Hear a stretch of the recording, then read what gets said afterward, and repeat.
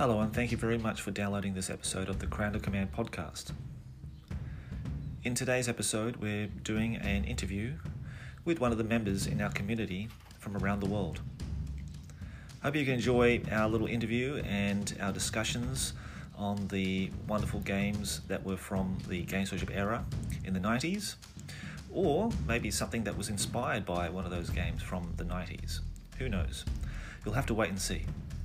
But if you would like an interview with me at some point in the future, please get in touch with me either through the Anchor podcast email address or through the Commander Command podcast at gmail.com or through my YouTube channel. I look forward to hearing from you. Okay, well, let's get on with the episode.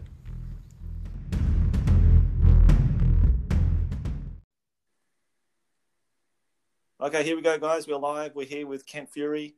Kent is now incapacitated after a horrific, was it a mountain bike accident? It was a mountain bike accident, but I was going so fast it got treated like a motorbike accident. Yeah, by the photos, it looked very traumatic, mate. So I'm glad you're still with us. Yeah, 28 stitches in the leg and right on the shin bone. You got to see nothing but white. It was pretty gruesome. I bet, yeah. Looking at the photos you sent me, I was really quite shocked. So yeah, mate. It made me feel sick, actually. Oh, good, good. Did you see the bone? Yeah. No, I didn't see the bone, thank God. I'm not looking at that picture ever Oh, again, good, good. I like to share these photos. I was actually sitting in the ER ward, the emergency ward, and they'd given me so much morphine, and I'm just sort of sitting up, and the doctor, who's like a little intern sort of guy, and he's like, all right, I'm going to start scrubbing it now. Do you want to look at it? And I'm like, yeah, I can't feel a thing. Go for it. And he's sitting there and he's scrubbing into it. He's like literally getting tweezers and like pushing it into my leg and then pulling out twigs and pulling out stones and pebbles. And oh, God, it was so gross. God. But I was so high, it didn't matter. Yeah, I just ate my breakfast. Thanks, Ken. That's all right, man. That's what I'm here for. That's what I'm here for. Right. Moving right along then. So you're alive and you're on drugs, and that's the main. Yeah, thing. man. You're I'm alive. Podcast, man, basically. Yeah. I'm here for you. I'm here for you. Oh, thanks, mate. Oh, thanks, Bree. That's lovely. Can't thank you. That's mate. all right, man. I like to say the same, mate. For you. Oh, thanks, mate. Thanks. Just reaching out, making you feel all warm and cuddly. That's right. Rightio. Okay, so let's jump into it. Can you give us a very brief history on your Warhammer history? Warhammer history, right. I was a 40k diehard until 1996 when I was working for Games Workshop and they had a Warhammer staff tournament to try and drive a bit of, Warhammer type sales in Games Workshop. And it was 1,000 points. It was a 500 point slow grow. So you had to paint up 250 points slow grow. So you had to paint 250 points per month. And at the end of it, we had a tournament. No magic items, no anything else. It was just raw armies. So going to the, I think that was 5th edition then. 5th edition's Goblins and the High Elves. Is that right? No, that's 4th So it was 4th edition. 4th edition was on the go, so that's what we were playing. And I think it was because we had 5th edition coming with the Bretonnians. That was coming out very soon. So... or was it just released? I don't know. Anyway, everyone went off and chose, big super duper armies and all that sort of stuff. And I went, what's the most underrated army in the whole game? And I went, Empire. I went, right, if I can build an Empire list and beat all the staff with an Empire, and we're talking Dark Elves with like multiple shots. We're talking Chaos bloody, lords running across the field on Juggernauts. This sort of crazy shenanigans. And I went, nah, I'm going to create this Empire list. Anyway, so long, hard thoughts, because as you know, working at Games Workshop, you have some spare time to work on your own ideas and projects. Yeah, just a bit. You got lots of nice background sort of miniature blister packs and box sets and army books to keep you occupied. Yes, I spent a lot of time thinking about it, and I developed. And this is before scenarios were really a big thing. So every game was pretty much a static battle, pitch battle. So I developed this tactic with my Empire army, and it proved so successful that I ended up in the grand final against the area manager of the time. And in an epic battle between 3 giants in a 1,000-point game,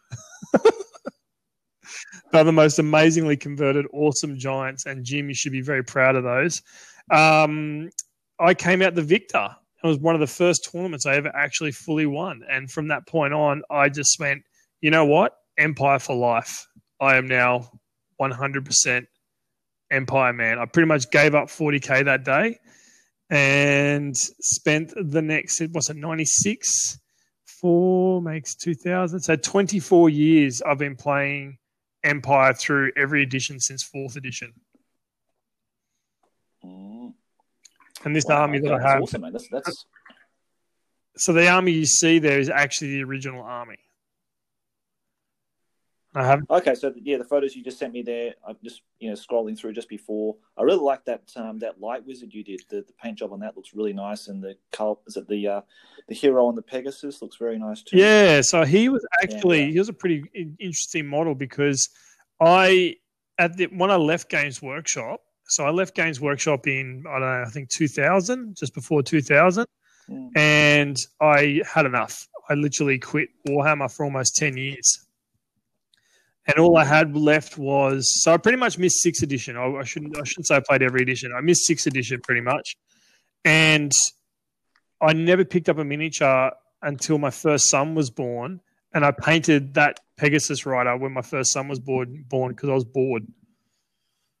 And before then, my wife never actually knew the full extent of my nerdism. I was deep in the closet then, eh? Right all she knew was, why the fuck do you keep bringing out all these boxes all the time? Like, what the hell's in all those things? And I showed her once or twice, and she goes, oh, yeah, whatever.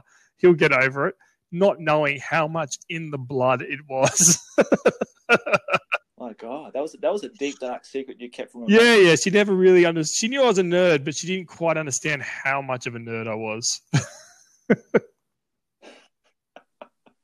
Yeah, the word for nerd over here in Japan is otaku. So my wife always teases me about being otaku, and I've got all these otaku friends, that watch my channel or listen to the podcast and that kind of thing. She always laughs about it. She thinks it's quite funny. Well, Japan has so many different subcultures that being an otaku couldn't actually be the worst. Yeah, it's a weird one because it's like you're obsessed with something. I said, well, you're an otaku because you love surfing and you love, water sports and extreme sports. Oh, she's a surfer. Said, well, you must be an otaku. That's awesome. Too. Yeah, mate, she's a surfer. I'm a surfer. Yeah, she's been surfing I'm a surfer. Time. Yeah, done all that. That's awesome. So tell me, that's why she wanted. Yeah, she wanted to live in Australia. I said, oh no, just come from Australia. Can't we just live in Japan? So we've been stuck here ever since. Otherwise, mate, she would have just been on the plane straight away to live on the Gold Coast where I'm at, because it's like basically the surfers. It is the surfing mecca of Australia. Well, you can go to the second one, which is Newcastle, where I am. Yeah, mate, you'll definitely go down there. Let's get some coffee at your place, mate, and go surfing or something. I'll just play Warhammer with you, the girls. That's right, it's fun. Tell me about you, mate. How did you get into Warhammer? What hooked you? I was HeroQuest first, so I got HeroQuest as like the first ever fantasy game, and then that was sort of my intro into Games Workshop through that board game. Sent away for the pamphlet, as I think a lot of people did from my era, and then got the catalogue, little red catalogue that came with it. So it had all the 3rd edition Warhammer back in those days, and all the like the first ed Rogue Trader 40K and Epic and all that kind of stuff. So yeah, went out, got a copy of the hardback of 3rd edition, but of course in those days it was just a book. Like the box sets later came with all the miniatures and came with armies, so it came much more accessible that you can actually. Now, was that part of the games? Was that Warhammer original book? Was that also part of the role play book, or were they two separate books? Two separate books. Cool. But they did have rules in like the role play book that if you wanted to fight a mass battle, you could. They're all compatible, basically. Oh, yeah, cool. But I didn't really play 3rd edition. I just really liked the look of the pictures, and I fell in love with the dwarves, and just basically oogled over all the pics and of all the battles and stuff they had in there. And it wasn't until 4th edition set came out that I really got stuck into it and found guys.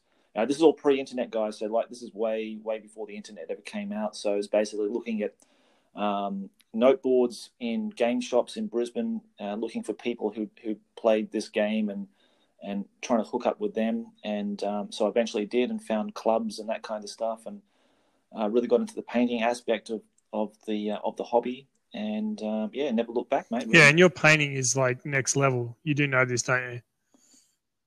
No, I don't know yet. No, it's very simple. It's very simple. I'm not. When you start painting, I'm not these. When you start painting rosy noses and like cherry lips and different colors in the eyeballs, that puts you at a different level, my friend. It really does. Well, mate, it's honestly, it's not that hard. It's just you're a beast painter. But oh, thanks, mate. You are too, mate. Yours the stuff you sent me is fantastic. Like the stuff you uploaded just recently. You did like a 40K Terminator. Like we did the Rogue Trader Terminator for another blog that I do, which is 40kheresy.com, with 3 of my mates from Games Workshop. Yeah. And we came up with a Terminator. We all had the Terminator Captain. We decided to have a paint off. And I put a lot of time into it. And then, when you put a lot of time into something and you just, I don't know, I'm so self-critical. I was like, you know what? It's just going to suck because the main guy, Mick Fair, he's a really good painter and he's a really clean, crisp painter. And no matter how hard I try, I'm not that crisp. I've got more of a grungy style of painting, and it just annoys me. But you need someone like that, because I had the same thing. Like, I met Marcus when I first got into the hobby and that kind of thing, and he was like a really good painter, and I was like, he was like the sort of the benchmark that I wanted to get to. So it's good to have someone around you like that, one of your mates that sort of and they don't teach you anything. It's just like, okay, well, that's sort of more esteeming to you to get to that level, and you sort of try and harder and harder until you get to. I got my painting to a level where I would classify myself in a top sort of tier of painting, but then there's literally, like, now with the internet, you look at some of the other people. Like, I say I consider myself a good painter, but then there's artists, and the artists are just a complete different subgenre from painters. Yeah, that's right. Yeah, if you look at someone like Dave Sopper, who's been around since I was ever since I was in the hobby, like back in the early 90s. He's still painting now. He was like a graphic designer for all of his life as a professional graphic designer, and then he quit, and then he went into full-time miniature painting. But like, if you see his stuff, like his stuff was like, this is before Mike McVeigh was like really famous. If you see his work, it's just like way above any level that I've ever seen anybody paint at, and he's still knocking those miniatures out, and he's still got the same level, even higher, much higher now. But the technique that guy has is just way beyond my expectations. I think that's part of it as well, setting your expectations with your painting. As we get older, we've got more commitments, and you're not going to get as much time as you want on a single miniature. And if you're like me, you want to crank out miniatures for armies, and that's what I tend to do now. But there's a really nice focus just to do one miniature for a change.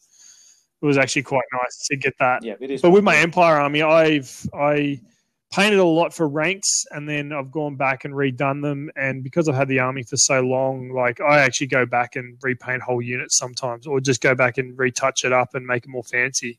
I love it. I can't stop tinkering with it. I'll go through. I do it too, mate. Yeah, it's good fun, And I always say to people, like, maybe you're not happy with the certain standard you've got now, but you can always go back and go over things that you're not happy with. So what was your main army? What was the army that just grabbed you, that said, that's the army and I am this for life? You said dwarves. Well, initially it was going to be dwarves. Yeah, it was dwarves, but I never actually played, to be honest, I never actually played them back in the day. It's quite sad to admit that. But I had the miniatures. I just didn't have a full army, and it was just so hard to get the miniatures and so costly that I just ended up just buying the miniatures that I wanted at the time, but it was never an actual army. So I always gained with the High Elves, and I had a full High Elf army, because you just got the miniatures in the set, and you just had to get the character models and all that kind of thing. So I played with High Elves until all the way through 4th edition. And then I went to the UK and worked for Games Workshop. And then when I came back, I brought a whole Chaos Army back with me for 40k and Fantasy. And then I eventually swapped that and traded it for a Night Goblin army. And that got me on the obsession of Night Goblins and just fell in love with them big time. And then I did have some dwarves, but I eventually sold them or swapped them or something like that, which is quite tragic. And then it was only about 2 years ago that I went and then I started getting back into Warhammer and this whole sort of, this whole nostalgia thing started kicking in. And I thought, okay, that's it. I'm going to buy my dream dwarf army. And I did. I'd spent about, about $700, I think, all up, maybe a bit less than that. And just bought all the units and all the models I've ever wanted in one big go. And now I've got it all. So, and now I'm playing dwarves and I just absolutely love them. I've always loved the books. I've always loved the lore behind them. It's just that I never really got to them onto the table. So, but this is the best edition. Like fourth edition, the 4th edition rulebook is the best edition to play them in, I think. So, was it always Empire for you, mate? Like your Empire was like your dream army that you've collected and painted and played with all these years? If you've played, I don't know, because you didn't really play 7th and 8th, did you? I had 2 games of 8th edition, or three games of 8th edition with a guy in the local store with my Orc and Goblin army. And it just wasn't for me, mate. It just, I didn't play 6th, I didn't play 7th, so playing 8th, it just wasn't the same game. No, it's a very different style of game, but just to give you an idea, Dwarfs got fast. Yeah, so you could easily run infantry armies of Dwarfs. And Dwarfs became very maneuverable and just a really rock-solid army. You could play defensive line, but you could also get out there and just get amongst it. One of my arch nemesis, Daniel, he always played Dwarfs. I always played Empire. We'd play in tournaments. Both of us would be sort of pushing up towards the top. We'd meet each other in the middle. And for 4 consecutive tournaments, he beat me. Oh wow! Okay. And I was always going as red hot favorite, and I'd always come out losing to him. And I'm just like, for God's sakes, things like all my cannons would blow up, or in a key moment, my whole army would run away, or you know what I mean? Just the Empire luck, like it just, oh God, it's like playing Empire sometimes can be the most soul destroying.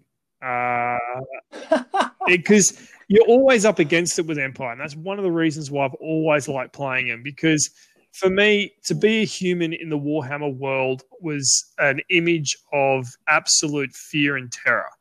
Here you are standing on the battle line with a halberd, with a light bit of tin on your chest, and here comes an 8-foot orc running at you.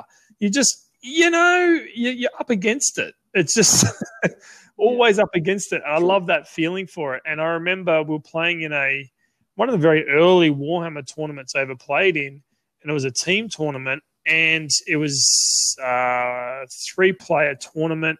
You had a first tier, second tier, third tier, and we were coming in first, and all I had to do was win a game, and all I had to do was not fail a break test at 8.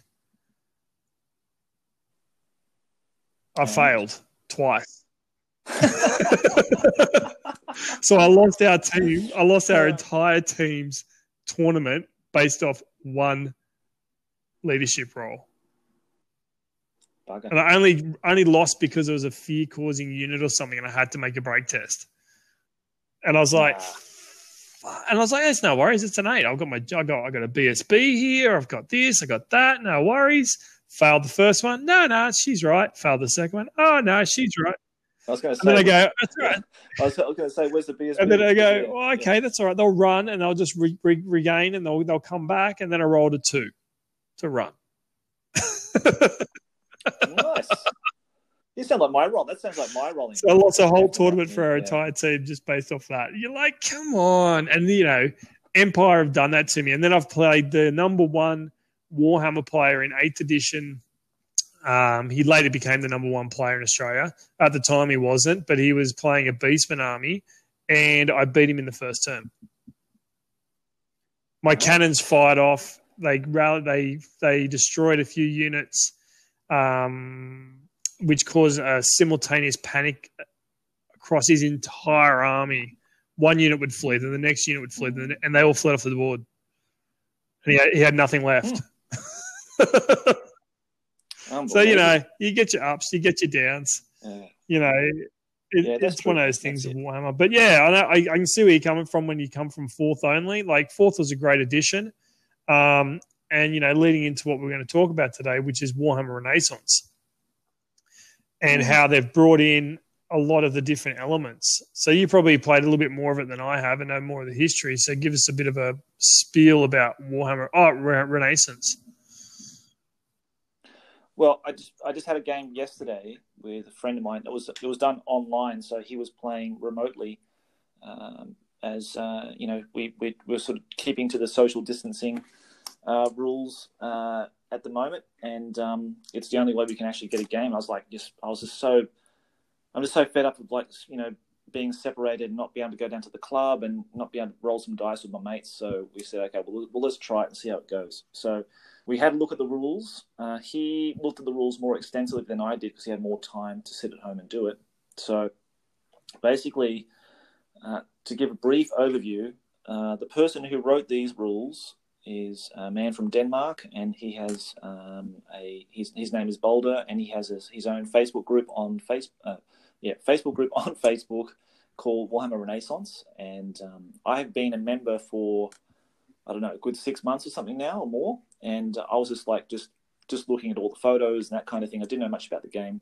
And I had an interview on the podcast with him. And since that interview, I was more interested and keen to have a look at the rules. So I had a look at the rules. Basically, it is built on the 4th edition set of rules mechanically, but then he's added a few rules changes or modifications to the mechanics from later editions that worked better or worked, maybe he found that, from playing 4th through to 8th, that he found some elements of those games where they just work better.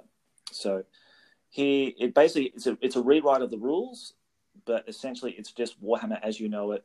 It's just, you need to go through the rules more in depth to just check for any of the changes. So going past that, we had a game yesterday playing Dwarves and Night Goblins. Now, the army books are based on the 4th edition army books, and he's included some little additions, maybe units that weren't in those books, but were later found in the 6th to 8th edition books. So, for example, Dwarves have now Dwarf Rangers that can skirmish and that can scout. So that's awesome for me because I always wanted to play the Bugman Rangers, but then they were never in 4th edition. So I can actually finally play those guys now. They've also got the minor rules. So the dwarf miners, they can make up that they can tunnel and sort of pop up on. Yeah, those things are vicious. Game, so dwarf miners are always vicious. Yeah, well, I don't actually have the models, and I didn't. So I thought, well, I'm not going to really play miners that much, I don't think. But now I really want to get a unit of those guys so I can actually play them because they look really. I hope you're steeped in gold. They're going to cost you a fortune. Mate, I had a chance to buy a whole unit of 20 for about $100 Australian, and I said to the guy, "Look, I'll get back to you." And then he quit this particular forum that I think it was the Warhammer forum. Yeah, I think he quit. And I could never get those models now, so it's a shame. Anyhow, they'll come up again. But the game itself, it works just like any regular Warhammer game. The magic system is based on the 4th edition magic set. The Arcane Magic one? Or Battle Magic or Arcane Magic? Battle Magic. Battle Magic, Arcane Magic, and... Yeah, it was Battle Magic and then the Arcane... Chronicles of War. Yeah, so they were the three magic supplements that came with 4th edition. Plus, he's included some added magic items that he's created himself, maybe with his friends there in his play group. So, essentially, it's basically 4th edition with some added components from other editions in that. I went through some of those. The main. You hear me? I was going to say, I went through some of those magic items. He hasn't made them up. They're just parts of other like parts of older, newer ones. Yeah. Okay, I thought so. I've been through it as well. I actually went through it. I always go through these things because after the death of 8th edition, a whole group of guys got together and built 9th edition, which was built off all the things that was good about 8th, and then they went about. They had the right intention. They wanted to make the game tournament level game, therefore making everything fair and even and very calculating. The downside to it was reading the rule book was like reading a engineering textbook. Oh mate, tell me about it. I saw a guy down at our club. He brought that manuscript. Yeah, it was of some kind of biblical proportions down to the club. Yeah, and it really strangled for me. It strangled the life out of the game. But it taught me a really valuable lesson, and that is that built within the Games Workshop, how should we say, business model. And whether they did it intentionally, but I got a feeling they didn't do it intentionally to start with, but then they've worked it out over time. And it took me a long time to realize this, that bringing out an army book that breaks the system is actually good for the system. So everyone whinges about overpowered armies, right? This army's too overpowered. This is too, this is too, this is too, this. But yeah, they are. But that gives you the ability to then get creative with your old army to try and overcome this new powerful thing. And it really makes you think, okay, so like, for example, Dark Elves. When Dark Elves came out, I think it was in 7th edition, they were just so disgusting, it was ridiculous. And in the hands of a good player, they were unbeatable. Like, they were literally a top-tier army for a very long time. You had these Hydras that were underpointed, running across the field, flaming everything, killing and destroying, and oh my God. And you had like a Death Star Lord that really couldn't be killed. He had 2+ ward saved and another 2+ save. And then, anyway, it was ridiculous. But taking my humble little Empire army, I was still able to beat those armies. You know what I mean? And that gave you a massive sense of pride and enjoyment, the fact that you actually were able to take on a top-tier army, inverted commas, top-tier army, and then come up with a strategy, a cunning strategy to beat that army or exploit their bad deployment, or the luck of the game just got the better of it and your cannon just sniped his general in the first shot. You know what I mean? Like, that was the sense of adventure for it. And when you get a game like Ninth, it feels like it rang out all that adventure. I'm not trying to shit on the guys that play Ninth because they are a really good bunch of guys. Just the game just wasn't for me because the fun of it wasn't there anymore. Yeah, no, that's a fair comment, because I've never played Ninth, and I'm certainly not begrudging that system, because it's obviously created for a bunch of people who really enjoy it and get a lot of enjoyment. As a playing system, it's actually really good to play. It's just hard to learn, man. It's just hard to read.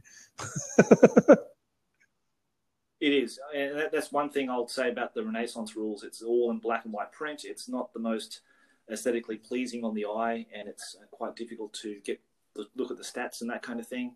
So that usually just turns me off straight away. If I see black and white, Word documents, I'm like, no thanks. I'll just stick with my, colored rule books. Thank you very much. Even though, ironically, the 4th edition. They are, but they always had a good. They always had a good tone to them.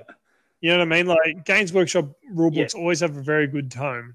Like, they're always very light. They're very easy to read. The writers were really good at doing it, and unfortunately, it created terrible grey areas within the rules, which would be exploited by rules lawyers. But at the same time, played amongst gentlemen, which is what all the games were designed to be in the first place. They were never designed to be a tournament game. Yeah. Played amongst gentlemen, it was always easy. It was always nice, and it was always pleasant. And that'll bring me to my most important point, is that when he wrote the rules for this, he wanted to bring a lot more clarity and take all the ambiguity out. Yeah, that's fair enough. So basically, if it says you can do this or you can't do this, and it's sort of cutting out all the grey areas, and it's cutting out all the arguments, and it's cutting out all the sort of doubt as to, maybe this can do this or that can't do that or whatever. And it's cutting all the bullshit out, and basically it's just giving you a much cleaner gaming experience. And I think that's probably the main aim of so some of my mates actually had a game of it the other night. Mate Kendall, who was actually the very first, Kendall, he was one of the first Warhammer Masters, would you believe it? With an Empire army, would you believe it? Okay. I do believe it. I've seen the guy play. He's a freak. Nice. He can actually table you when he's got a grade 10 hangover and just vomited, then come out and still beat you and be grumpy about it. And he's a monster when it comes to these, especially Warhammer. He gets it on such an intimate level that watching him play is quite masterful. The poor unfortunate soul that played him got absolutely shredded. But they had a really fun game of about, I think, 1,500 points. He plays his Empire. The other guy's playing a Slaaneshi Demon army. They had nothing but rave reviews around it. So that's a good sign. And like a place like Newcastle Legions is where we hail from. Like that's our club. We're the masters of resurrecting dead systems. We resurrected every dead system known to man, from Epic to bloody Warhammer to Second Ed 40K. If it's a dead system, we'll find it and we'll play it. Can you resurrect old what's his name? Is it who's the old bloke there again? Yeah. Will Kennedy. Yeah, get him resurrected and get his high elves back. Or wood elves. Wood elves. That's right. He had a wood elf. He had a high elf army. I thought he had a big high elf army. Yeah. Did he? Okay. Yeah, I'm sure Will would like. Oh, we all do. We will. So, what we're all actually searching for is some sort of common balance between all of it. Like we, as a scene in Newcastle, was one of the strongest Warhammer scenes leading into 8th edition. I was on a podcast called Podhammer, which was the first podcasting bloody Warhammer show in the world. And we had a massive following, and we were, the guys, I never got to go to tournaments at that stage because I was very busy, but the guys that were also involved in the show, Kendall being one of them, went to every single tournament around Australia. And they were smashing face. They were really good at it. They were loving 7th edition. They were really going at it. Then we ran a 24-hour podcast to raise money for us to go over to Adepticon on the release of 8th edition. We all played it, and half the crew, 2/3 of the crew just went, this game's shit. We don't want to play it, and pulled out and just went, that's it. And that was a death of Warhammer for those guys. They never wanted to play Warhammer ever again, because they thought, how dare you do that? Little did they know, in 3 years' time, AOS was going to come and destroy it even further, which is just a freaking mind-boggling. Look, I get it from a business sense that Warhammer was like 2% of their business and like 50% of their stock line. I get you, right? I get you. But for God's sakes, don't leave a vacuum. Because I remember seeing a guy burning his army and freaking on the YouTube. Like, it was astounding to me that there was such, like the ETCs are the biggest sort of events in the world, right? The European Team Championships. Warhammer was as big as 40K, right? As big. Maybe 40K might have been bigger, but ETC Warhammer was as big. And they were willing to, balls to them for doing it, cut the whole bloody game off and go, you know what? We're destroying all of it. Screw you guys, me who's been painting the same army for 26 years. Screw you. You can put them on round bases. You'll be excited about that. I can guarantee it. No, I'm not excited about that. It's a shit idea. And then the game mechanic was the same as 40K. Fuck that. Sorry, I didn't want to swear, but I was so goddamn dirty because I am literally Reichland to the core. Like, I'm the Karl Franz fanboy of eternity. And the fact that he ascends to be a god, awesome, but not so awesome the fact that I lost my Reichland forever. And so to the point where I was literally posting things on AOS websites, Reichland forever. And, yeah, people try to convert me over to AOS, and I just leave the comment Reichland forever. You got to, the passion that we all have for our armies. And like, I know all those guys from the Podhammer days and myself, and then a whole bunch of other guys still have their treasured armies in display cases waiting for something so they can pull it out and play it. Because we all love Warhammer. Like, we just fucking love the game, all right? It's just, anyway, that's just AOS. Like, it was disastrous. They're going to bring out Old World? Is that the new one? Or it's like Return of the Old World. It's called the Old World, and I really like where they're heading with it because they're going almost, I think, 1,000 years back from the end of times into the Battle of the Counts. So when the civil war was happening within the Empire, that's really cool thing. Mm-hmm. I'm a bit scared. I'm a little bit scared.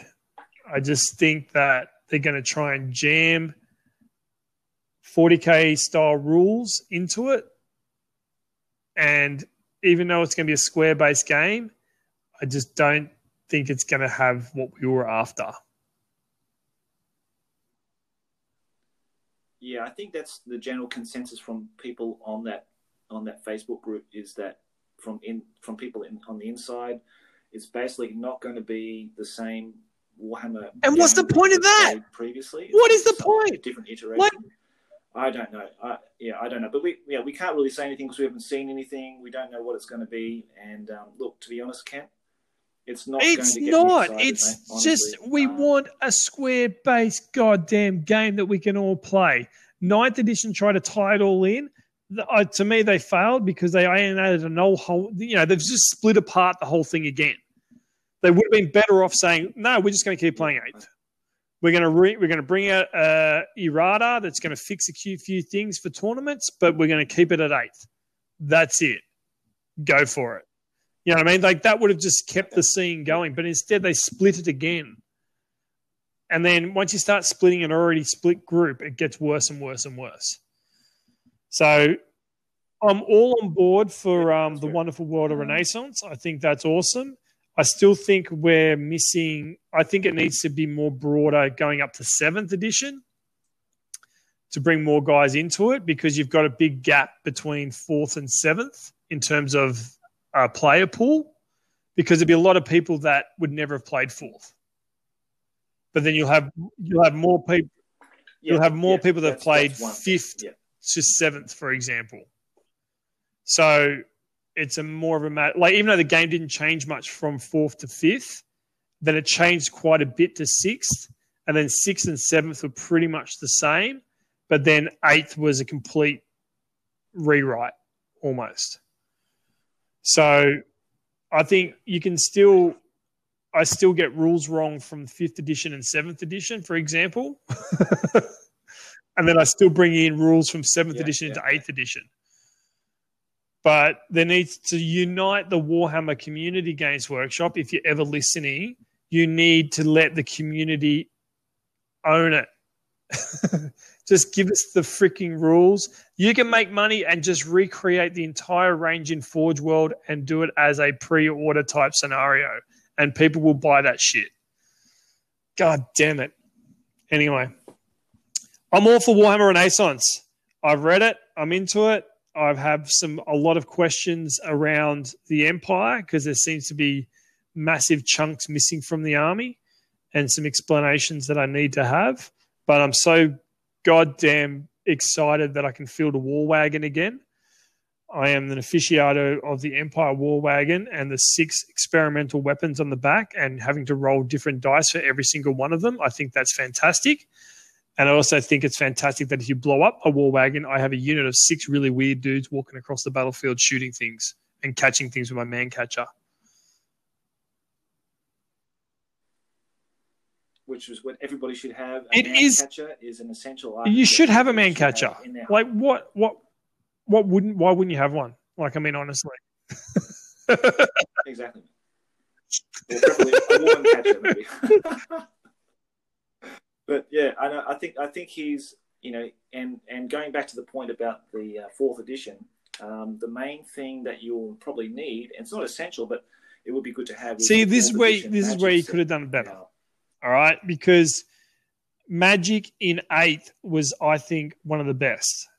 It wasn't card based, and it was quite easy to deal with. And they sped it up. I think it's going to be very subjective, and it's going to be on people's preferences. I mean, these cards are accessible as PDFs. You can just they're up on the Hero Hammer Facebook group. You can just print those off and stick with some sleep cards, and you've got your whole Magic set in one go. The rule books are available as a PDF, but you don't really need the rule book because all the rules are in that PDF on the Warhammer Renaissance site. So it's really accessible. So don't be put off by that. Cool. So it's So that's my own comment about that. In regards to Magic, once I get my leg working again, I'm definitely going to be.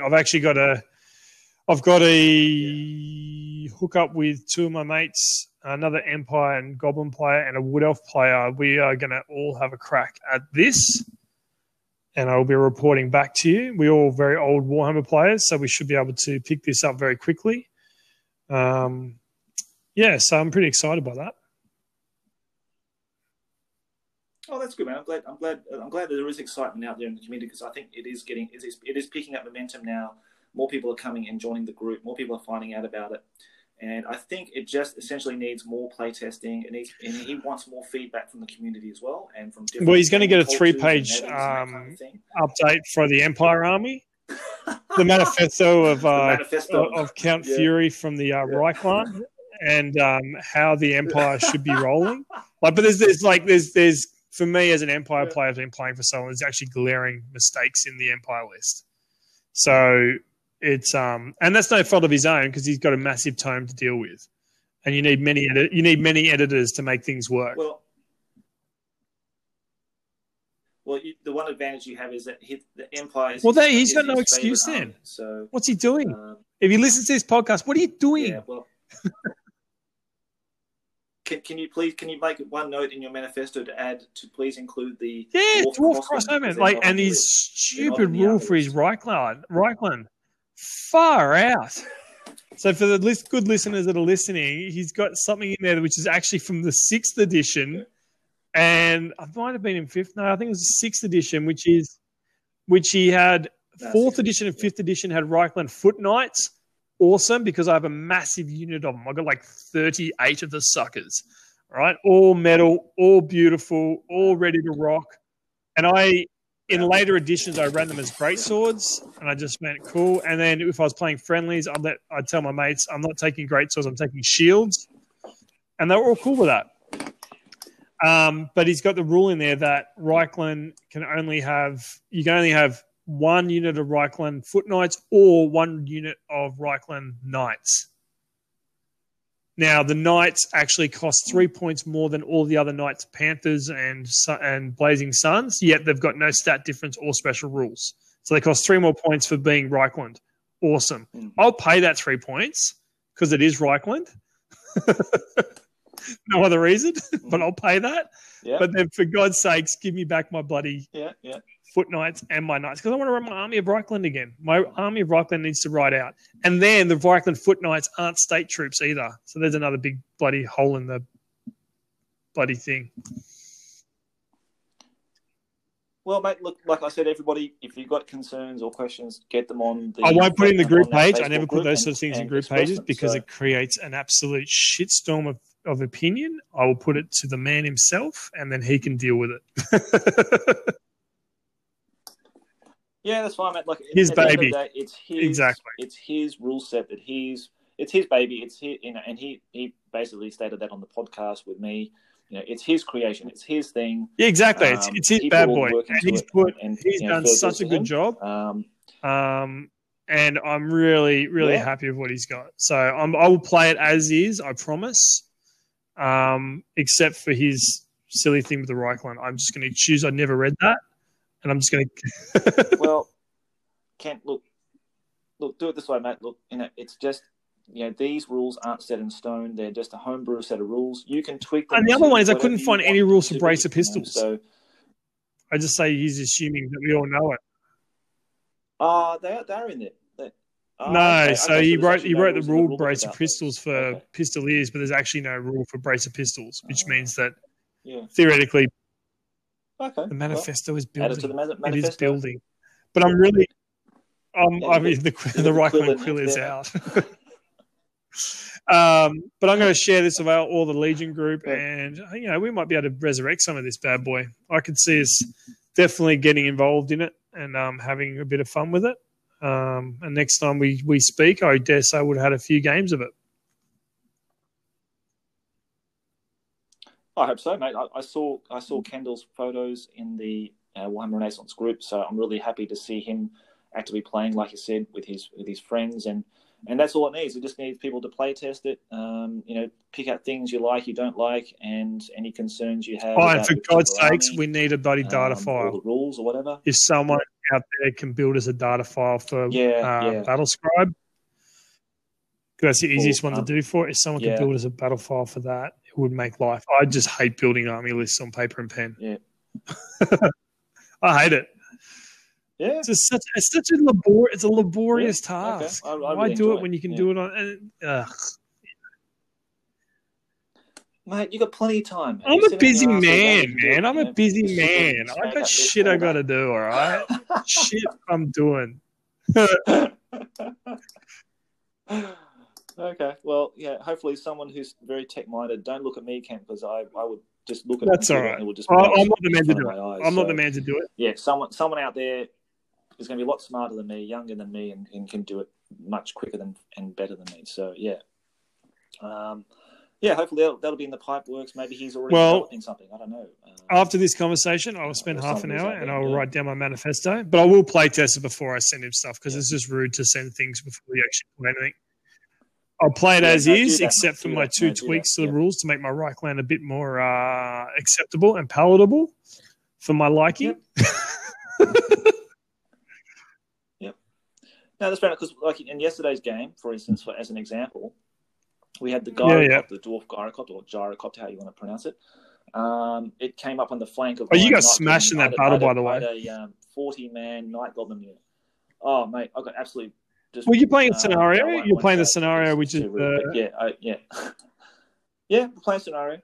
It was race for the tower. The tower's in the center of the table, and basically both armies are set up, in their 12-inch deployment zone, and they have to race into that tower. How are you gonna flush out dwarfs? You can't. You can't, basically, because with the scouting rule, they just get in there and I would definitely say that scouts can't deploy in the house. Maybe can't enter because you imagine dwarf crossbowmen would literally be the worst thing you could get in there to try and root out. The second one would be something like Dark Elf crossbowmen or something like Chaos Warriors. Oh my God! Imagine trying to get Chaos Warriors out of the house. Yeah, that's right. So, but anyhow, we had a good fun playing the game. But my point is that the gyrocopter, has that the steam cannon, so in the 4th edition rulebook, it states that you can move 12 inches and then fire the steam cannon. But in this edition, you can move 10 inches and then fire the steam cannon. But in the 4th edition one, you place the template, and then anything under the template, like at least half under the template, you roll a dice, and on 4+, they are hit. But in this version, anything that's half under the template, that was actually a revised part of the hit. rules. Yeah? Yes. Oh, was it? In later editions, was it? Well, man, that is so... they're talking about, sensitivity of spells and how overpowered they are. Man, you have 2 of those things on your flanks, and your army is just... I thought you couldn't double up on units. Second or third turn. Oh well, if you had 2 of those on two. Oh two yeah, flanks, but it's going to be the same when a steam tank hits you. It's going to be the same when, your goblins, your army was so fluffy and delicious. I took one look at it and went, "You're going to get absolutely pommeled."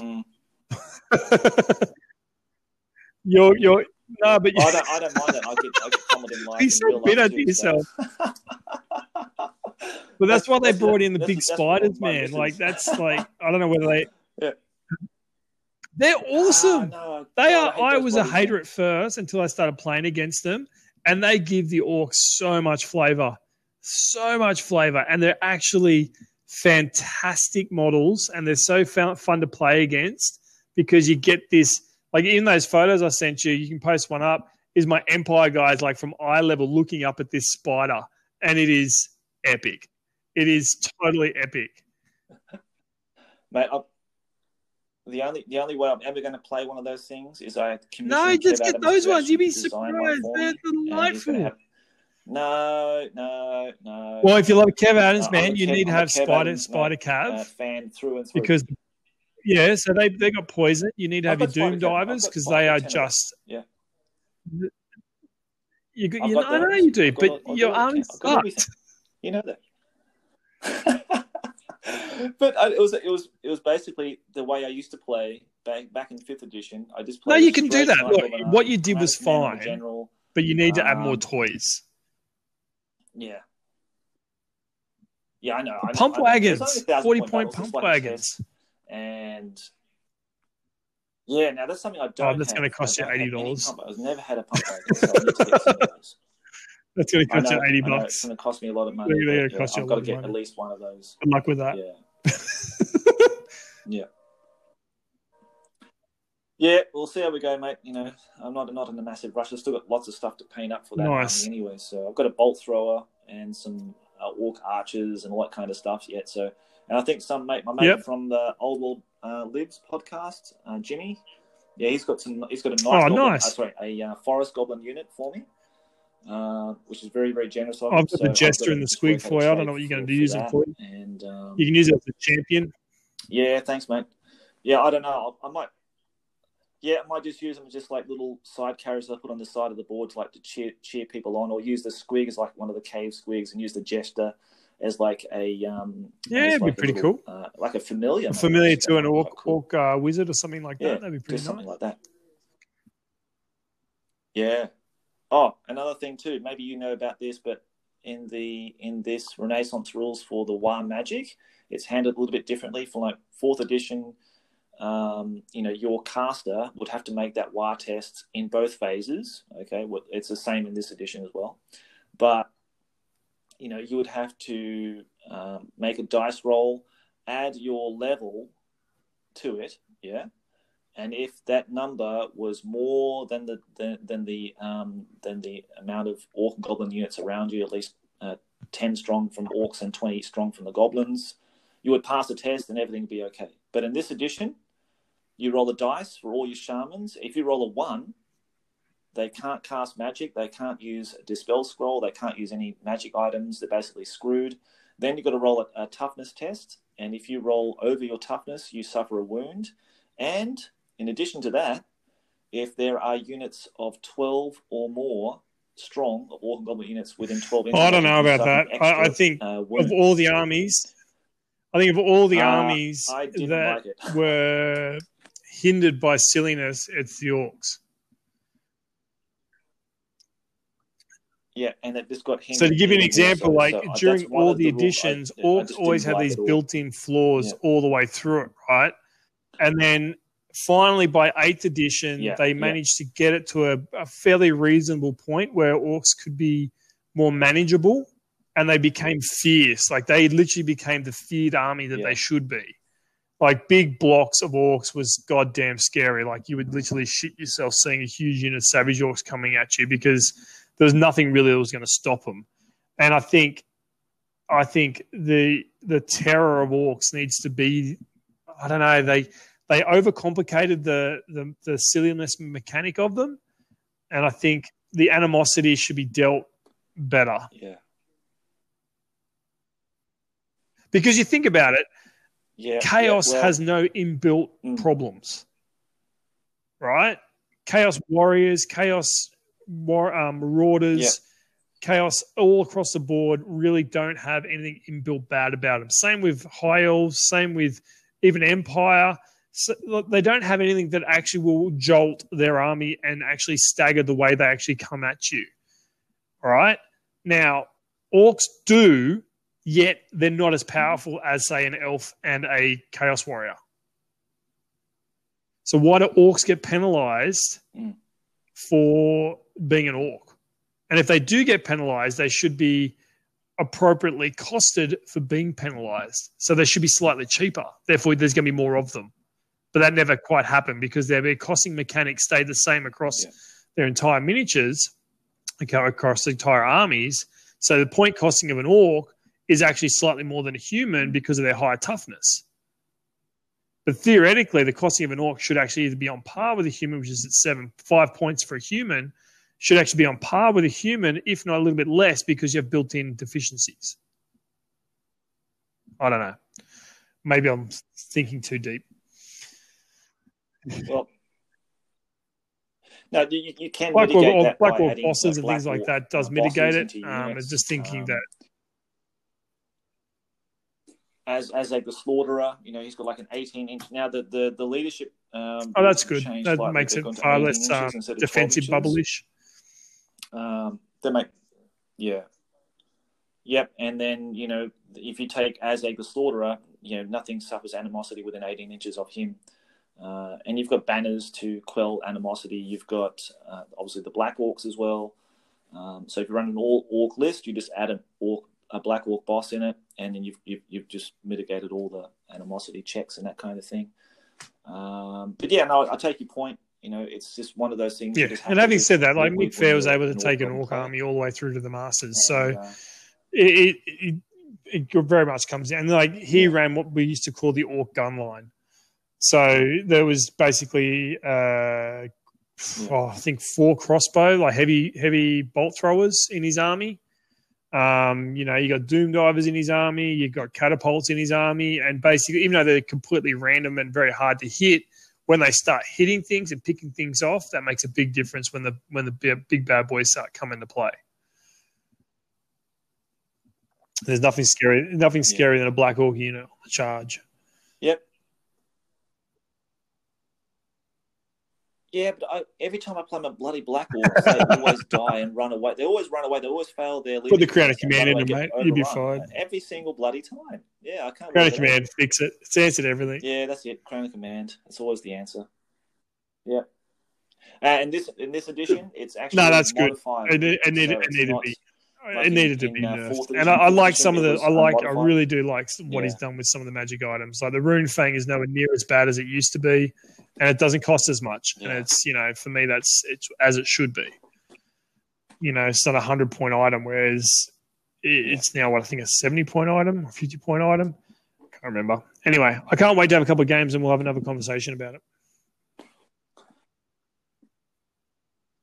Yeah, definitely, Kent. And mate, on that note, I think we'll end our wonderful interview today. It's been wonderful to talk to you, and I hope you guys can get, obviously you get back on your feet and get healthy again and start playing some games and get some feedback to us and back to Boulder over in Denmark. And hopefully get your crew down at the Knights. That's the football team. We're Legion. They might think themselves as Knights, but no, they're far from Knights. We're all just okay. No. Newcastle Legion is actually it's part of the Philippine Legion. That's a good idea.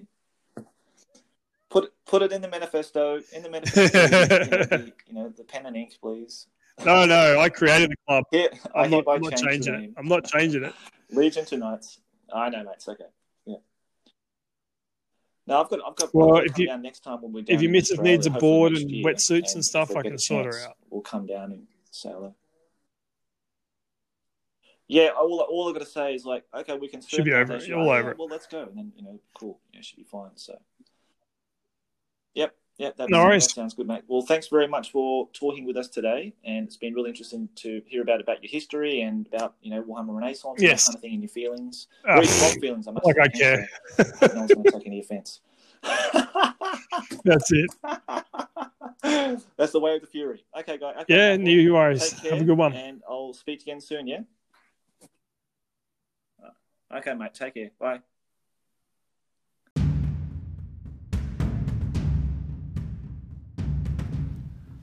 Thank you once again for listening and downloading another episode of the Crown of Command podcast. If you enjoyed this episode and you would like to contact us with some questions or feedback, please get in contact with us through the Crown of Command podcast at gmail.com or through the Anchor email address or on my YouTube channel under the same name at the Crown of Command podcast, or on Twitter, Instagram, or on Facebook. So until next time, guys, take care, and I'll see you in the next one. Okay, bye.